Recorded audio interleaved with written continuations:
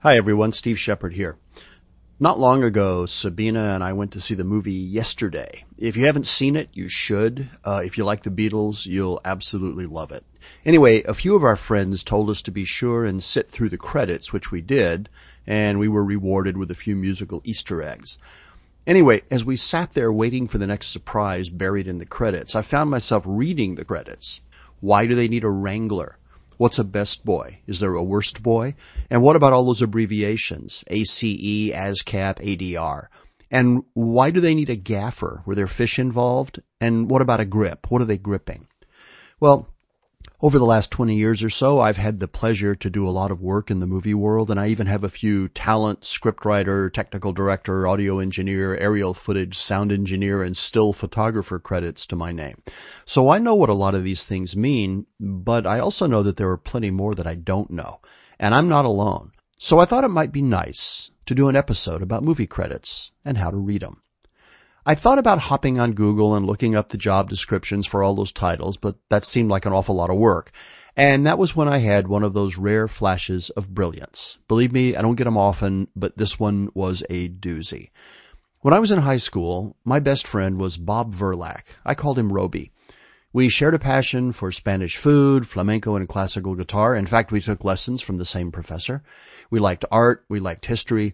Every day on the way home from school, we would go to a little bar in the town that we lived in outside of Madrid to eat boquerones, which are pickled anchovies, patatas bravas, which are those amazing potatoes with this incredible gravy, and garlic mushrooms, champiñones al ajillo, these incredible mushrooms flavored with garlic and hot pepper. Our moms used to beg us to go to the bar and drink alcohol instead of eat the food because we just reeked when we got home. But Pepsi was good enough for us. Then we'd go to one of our houses and play guitar for hours. Anyway, Bob's a really interesting guy. He was born in North Africa, in Tunis. He grew up in Rome and Madrid. He speaks multiple languages with absolute fluency, and he's one of those people who can take on the culture of wherever he is and just disappear into the crowd. He was and is the most accepting and worldly person I know, not to mention one of the most interesting. Now, Bob's an actor. That's what he does for a living, and he's a good one. He's been in all kinds of movies and shows. I randomly see him at least once a month while clicking through channels in hotel rooms. Anyway, nearly 50 years later, we're still close friends, and last week, while I was working in Toronto, we had dinner. And since no one I know can speak to the movie business like he can, I asked Bob to walk us through the credits, sort of a who does what to who sort of a tour. I also asked him to start by telling us a little bit about himself. Here's Bob. I'm an actor primarily. I started acting in high school and I loved it. My first play was in Oliver. I played one of the kids that wants more food. And I remember my mom always used to tell me years later, she says, I'll never forget the day that you came home. You were in 6th grade after your first rehearsal and you came up to me and says, Mother, I'm going to grow up to become an actor. Okay, I have to interrupt here for just a minute. One day when we were teenagers, we were hanging out at my house and Bob decided to play a trick on his mom. He called her and in absolutely fluent Spanish presented himself as a coffin salesman looking for customers. This was completely off the top of his head. I remember him describing it as being a lovely shade of gray as his mom fumbled on the other end with what had to be the earliest telemarketing call ever made. So yeah, he's been an actor forever.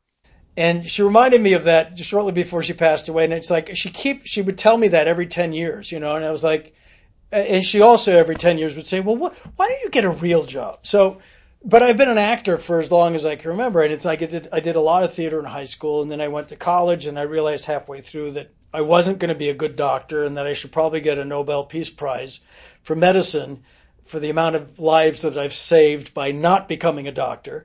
And then...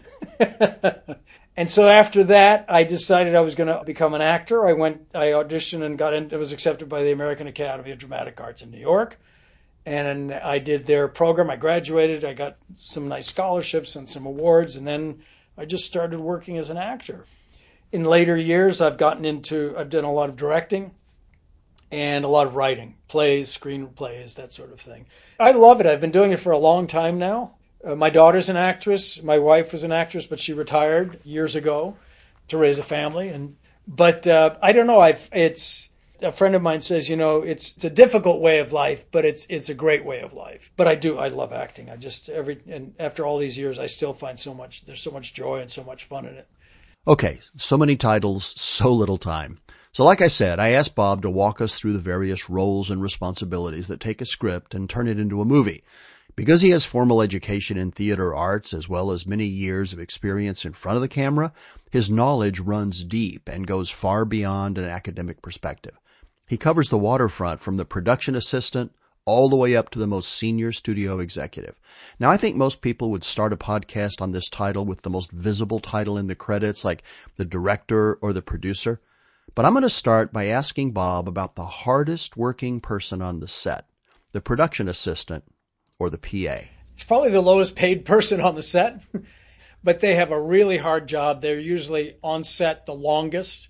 They get the dirty jobs, of run this hot coffee over to the star, bring this over there. I need somebody to take this envelope to so-and-so. And it's a rough job. Also, you'll see them a lot on location shoots, like at the sidewalk, making sure the passersby don't walk through the shot. A lot of people start out as PAs to learn the business, the technology, the verbiage, the rules, the hierarchy, all of that kind of stuff.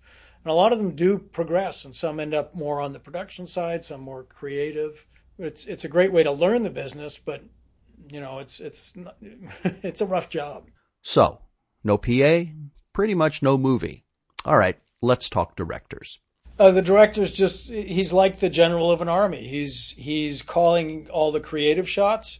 He's going to be responsible for bringing the screenplay to life. He's going to be responsible for hiring his team of cinematographers, directors, the actors, the locations. I mean, ultimately, he is the final decision maker about what set we're going to be on, where we're doing this, where we're doing that. Some directors have final cut approval where they get the final cut of the movie, where oftentimes the studio or the executive producer can come in and recut it. That's not uncommon. But some people like Martin Scorsese, for example, would get final cut, whereas a new director may not. The director then has, in the actual production, there's the first AD, the first assistant director, is on set. And it's like he's like this second hand to the director. And so the first AD will be responsible for keeping the schedule.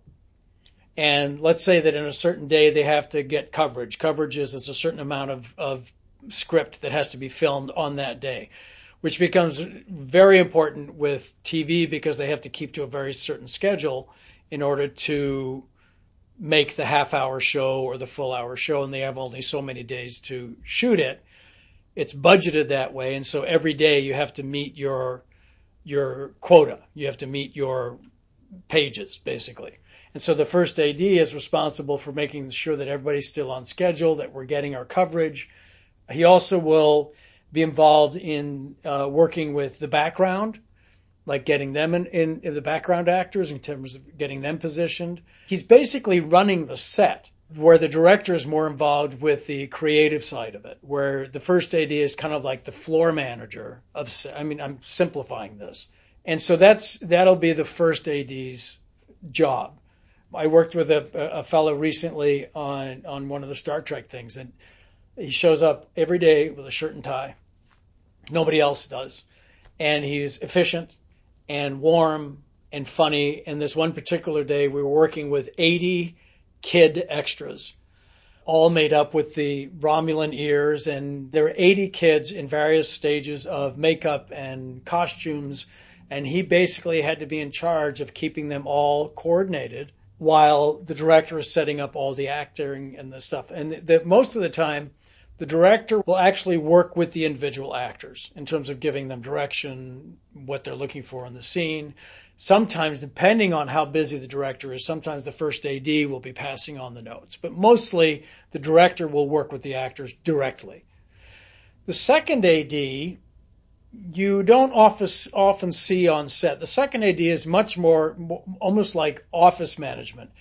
They're making sure that the schedules get produced. They're making sure that all the actors have been getting the proper sides. They're making sure that transport has been arranged for the actors. It's more of they're more office oriented. They are at the shoot, usually in a trailer, but they're much more the paperwork side of it. The third AD is usually involved with the talent, getting the talent in their trailers. They're getting the talent, making sure that they're getting to makeup, getting to costumes on time. They're getting the marching orders from the second and first ADs. Well, we need Bob on set, so the third AD will come and knock on my door, get me to make sure I'm in makeup and costume, and then pass me off to a production assistant who will then take me to the set. Okay, but what about the DP, the director of photography? That one always seems to be called out separately. The camera operator is the guy that actually runs the camera, okay? The DP or the cinematographer, they're sort of interchangeable, is responsible for the shot and the look, but primarily the lighting, because the lighting is going to give it a mood, it's going to give it a feeling, an emotion. The director of photography, the cinematographer, the easiest one I can pick out is like in The Godfather. That look was so specific to that movie. Whereas you get something like Fargo, if you remember the movie Fargo, that was north, cold, blue. That's all in the purview of the DP and the cinematographer. And the idea is that they're creating a color palette, a template, but it's part of the story. Some of the brilliant directors of photography, if you think about the film noir, like all those the black and white film noirs of like Orson Welles and The Third Man, or any of those Robert Mitchum movies, from the 50s, the Kirk Douglas movies, all that black and white, and it's actually harder to shoot in black and white than it is in color, because the color palette is white and black and grays, and gradations of that are very subtle. And so you're not going to see a red shirt. Red won't translate as red. So you have to find the color that's going to look like something Lana Turner would be wearing that doesn't look like a shroud or anything like that. Okay, Bob, one title that seems to come up a lot is the casting director. Can you walk us through that one? A casting director pretty much showed up after the Second World War, as did agents. In the old days, the actors used to do rounds. Okay, you had in the film business, you had the studio system, so the actors were all under contract. They knew all the actors. And in theater, the actors would once or twice a month do the rounds. So what they did is there was no casting directors. They just went to the producing offices, and they would knock on the door and say, "Hey, Sal, how's it going? What do you got? What do you got coming in?" He says, "I got nothing for you this week. Come in next week, Bob. I'm going to have you read for this. You got a good part in here. We need somebody to play this part, and we'll have you come and read for the director." That's the way it was done. It was a much smaller industry. It was a much smaller pool of actors. Well, when the acting pool got bigger, the business got bigger, the directors and the producers didn't have time to go and do all this, so they hired a casting director. So basically, what this was somebody who knew actors and would bring in actors that they thought were right for a certain role. And you had a lot of the great casting directors from the 70s, like Shirley Rich, Bonnie Finnegan, Bonnie Timmerman. A lot of them are still around, some have now long gone. And their job is to bring in the best actors they can for any role. And a lot of it is based on gut instinct. A lot of the time, what they're going to do, and it's really about a scheduling thing. The casting director now is going to contact or get submissions from agents, and then they'll go through all of these submissions, and they'll pick the actors that they think are right to fulfill the demands of the role. The really great casting directors are able to, even if it doesn't make sense on paper, to bring in an actor that they think would be a great idea for this part, even if it's not written that way. But they're basically enjoined in becoming aware of the acting pool. And now they've gotten to the point where now they can actually be involved in negotiations between the actor, the agent, and the producer. So they've become a much more important part of the business. In the old days, they were thought of as a secretary until they had some casting directors who started to show up and have a talent for finding the right actors and knowing that, oh my God, they had an off day, bring them back. I guarantee you they're going to be able to do this. It's how Dustin Hoffman got cast because of his size and he was a certain type. when leading men in the early 60s were not looking like Dustin Hoffman. And there were various casting directors that knew he was a terrific actor. And they were able to talk to directors, and you got to see this guy. You got to see this kid. Al Pacino, you got to see this kid for The Godfather. You got to see Gene Hackman, who wasn't your traditional, Ed Harris, Philip Seymour Hoffman. There's any number of casting directors like that who discovered talents that nobody knew about and were able to bring them in, and suddenly the next thing you know. It's a tricky job. And they end up having people in mind. Now there's so many agents, so many managers pushing so many actors. But like anything, the cream rises to the top. And their job is to find the good actors. And the thing is being a good actor means not just being talented, but being professional, showing up on time, being respectful, being flexible, working with direction, all of which goes into the audition. It's just not coming in and looking like the superstar. You got to be able to do all that stuff. And the casting director wants the actor to be good, not only because they want them to get the job, but that also makes them look good to the director and the producer for the next job. So it's a very collaborative business. And it's, this idea of stars and stuff is tricky because it really is about, okay, if I'm doing my job, then that makes you look good too. It's mutually inclusive. Okay, how about the producer? Is it my imagination, or are there a lot of them involved in any given movie? Oh boy. There's all kinds of producers, and it depends now. I mean, you have executive producers, you have assistant producers, you have line producers. They all have various functions. It used to be easy in the old days. There was one producer, like Daryl Zanuck was the producer, okay, and he was it. Okay, and now what's happened, because the pictures have gotten bigger, there's more and more fingers in the pie. A producer is anybody who is involved with actually putting the project together, hiring the appropriate people, all of this sort of thing. They're working with the fundraising. Where's the money coming from? You can have executive producers that are not attached to the studio. You can have executive producers that are part of the studio that's producing the film. They're involved with contracts, they're involved with negotiations, they're involved with hiring the designers. It's more the business side of it. What's happened now is that a lot of stars start their own companies. And so you have companies like Bad Robot, or you have Plan B as Brad Pitt's production company, because he wanted a Plan B instead of his A plan, as an actor didn't plan out. And what he's doing now, he's acting less and becoming more of a producer. George Clooney has a production arm. Danny DeVito has a production arm. And what they do is they set up a producing company that now buys scripts that they can act in. And then once they start making money, they now can be part of the producing team. A lot of the times the stars can negotiate an executive producer credit as part of the package. So now, for example, in Homeland, you'll see Claire Danes is listed as an executive producer. But any of those where you have suddenly the star becomes now a financial partner. So they'll also make on the back end, they'll start making the income after the actor salary. They're doing the business end of things.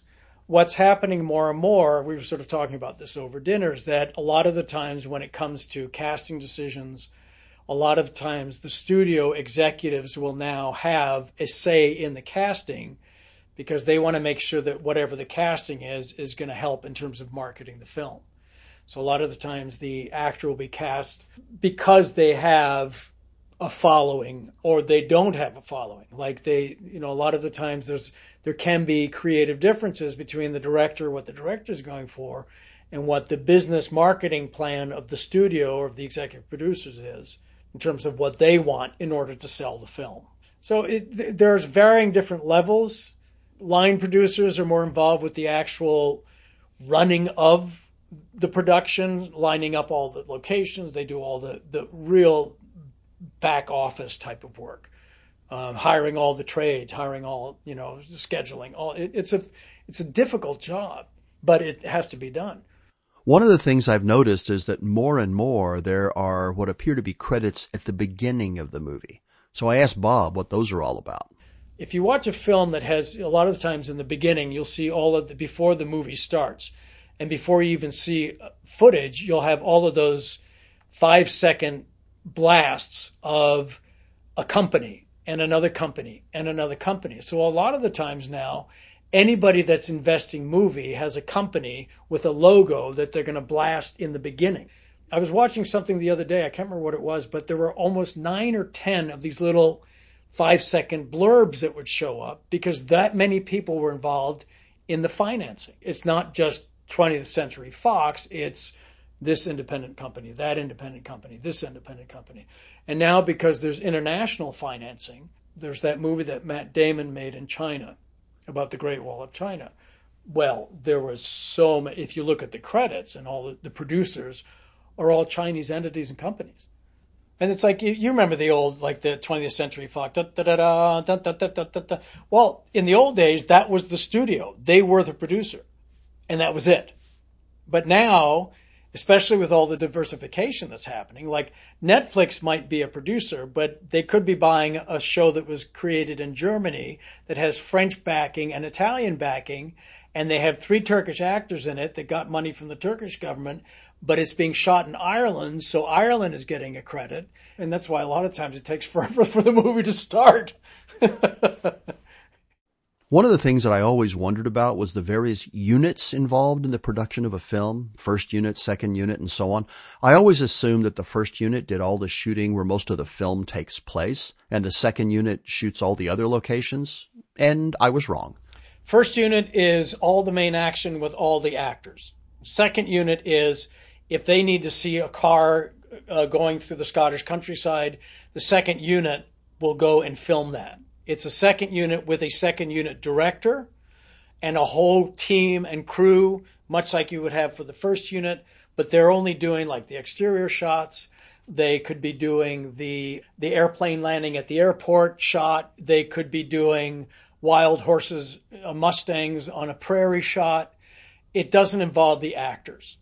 This is sometimes called B-roll, by the way, all the background stuff that seamlessly ties the movie together.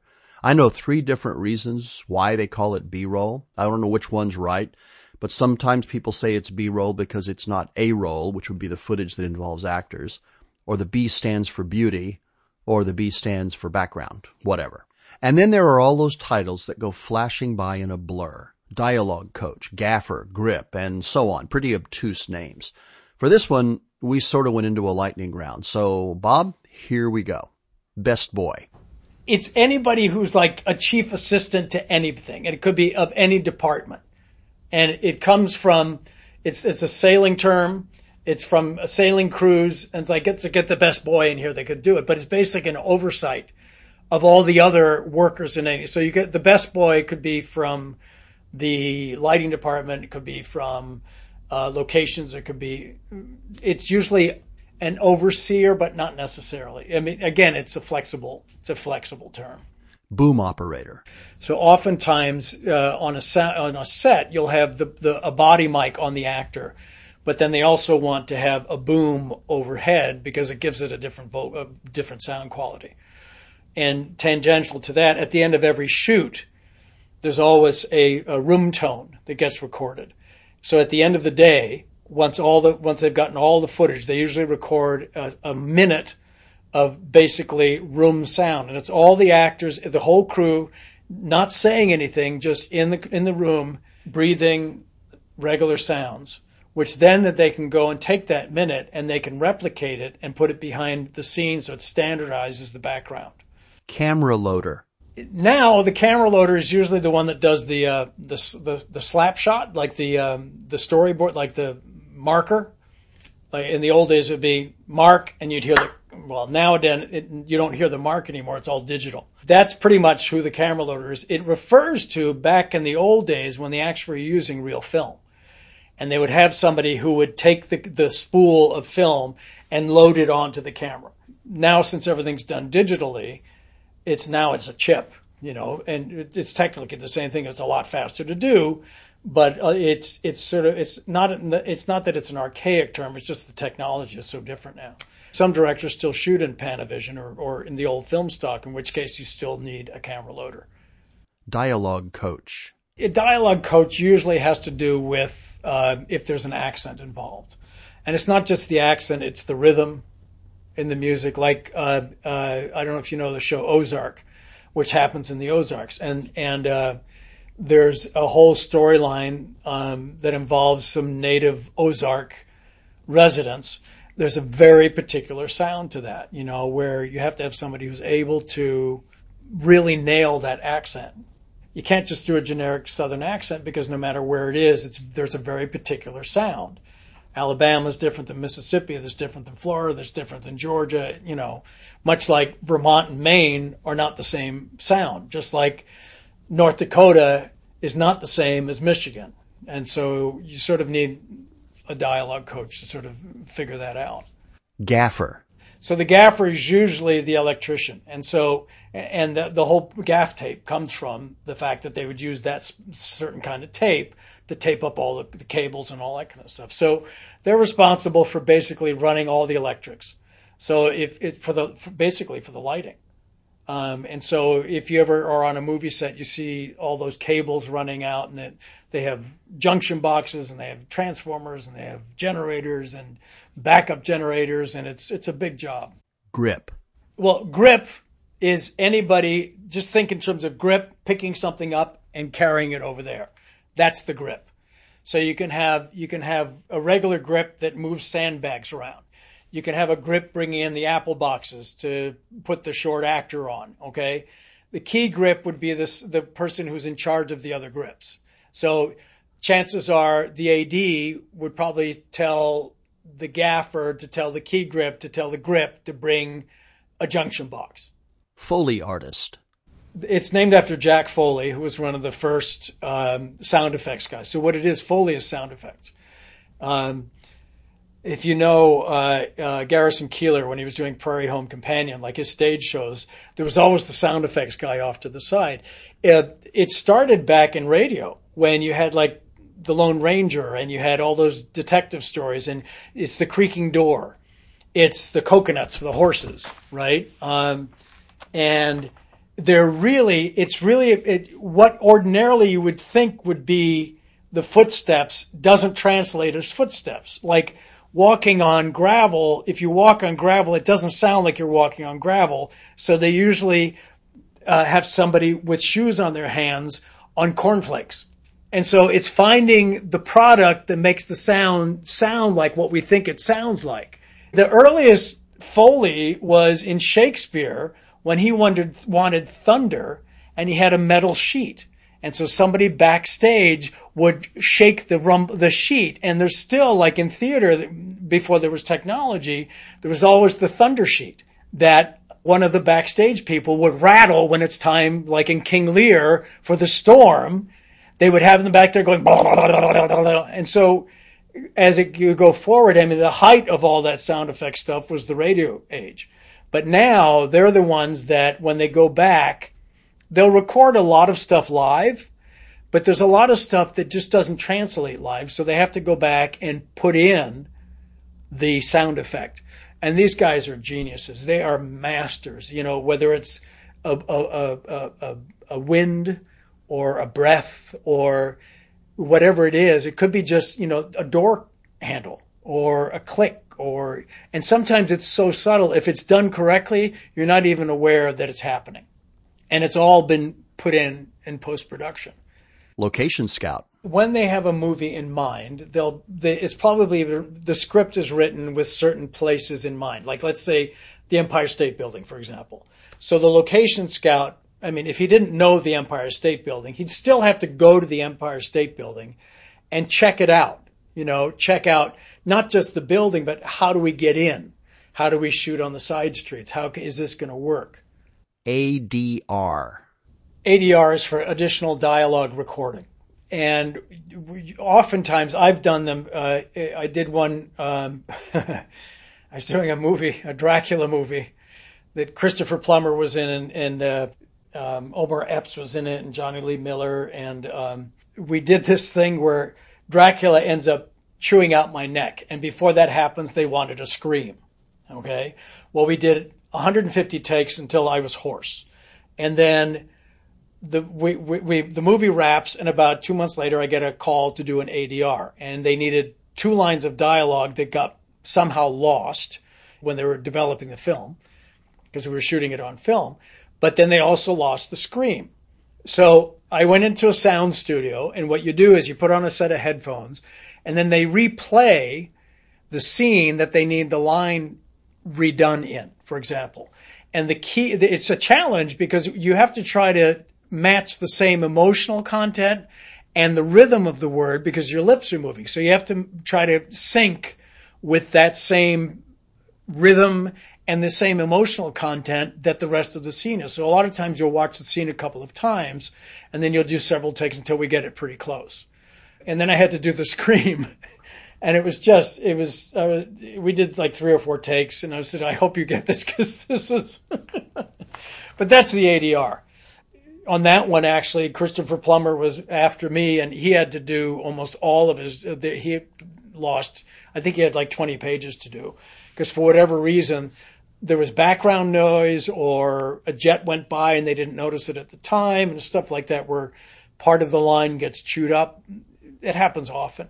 Also, sometimes what they'll do is like after the fact, they may realize they need a line of dialogue to help the plot move along that they didn't realize until they start putting the edit together, and they realize we need to clear something up. And so often what it'll be is they'll be shooting a profile shot of the actor where you see their jaw moving, but you're not going to see the lips. So we can put in a line that clears up a plot point or furthers the plot without having to actually match it to the lip movement.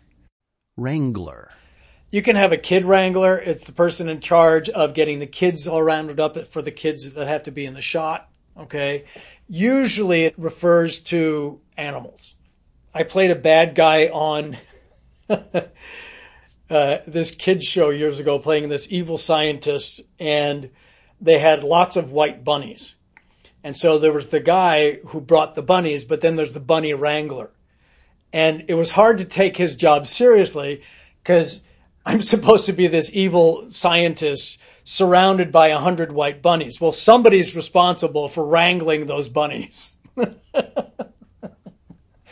And sometimes you have to take the job with a grain of salt, but as the actor, But you can have a wrangler that could be, a snake wrangler, a dog wrangler, a parrot wrangler. It's usually involved with animals of some kind and small children. Now, at this point, Bob reminded me that there's one other title that is second only to the production assistant on set in terms of their importance, and that's craft services. Those are the people that provide the food. If you have a great craft service, you'll have a great movie. If the food ain't there, people get really grumpy. And I've worked with a lot of stars who show up on a lower budget movie, and the first thing they complain about is the craft service.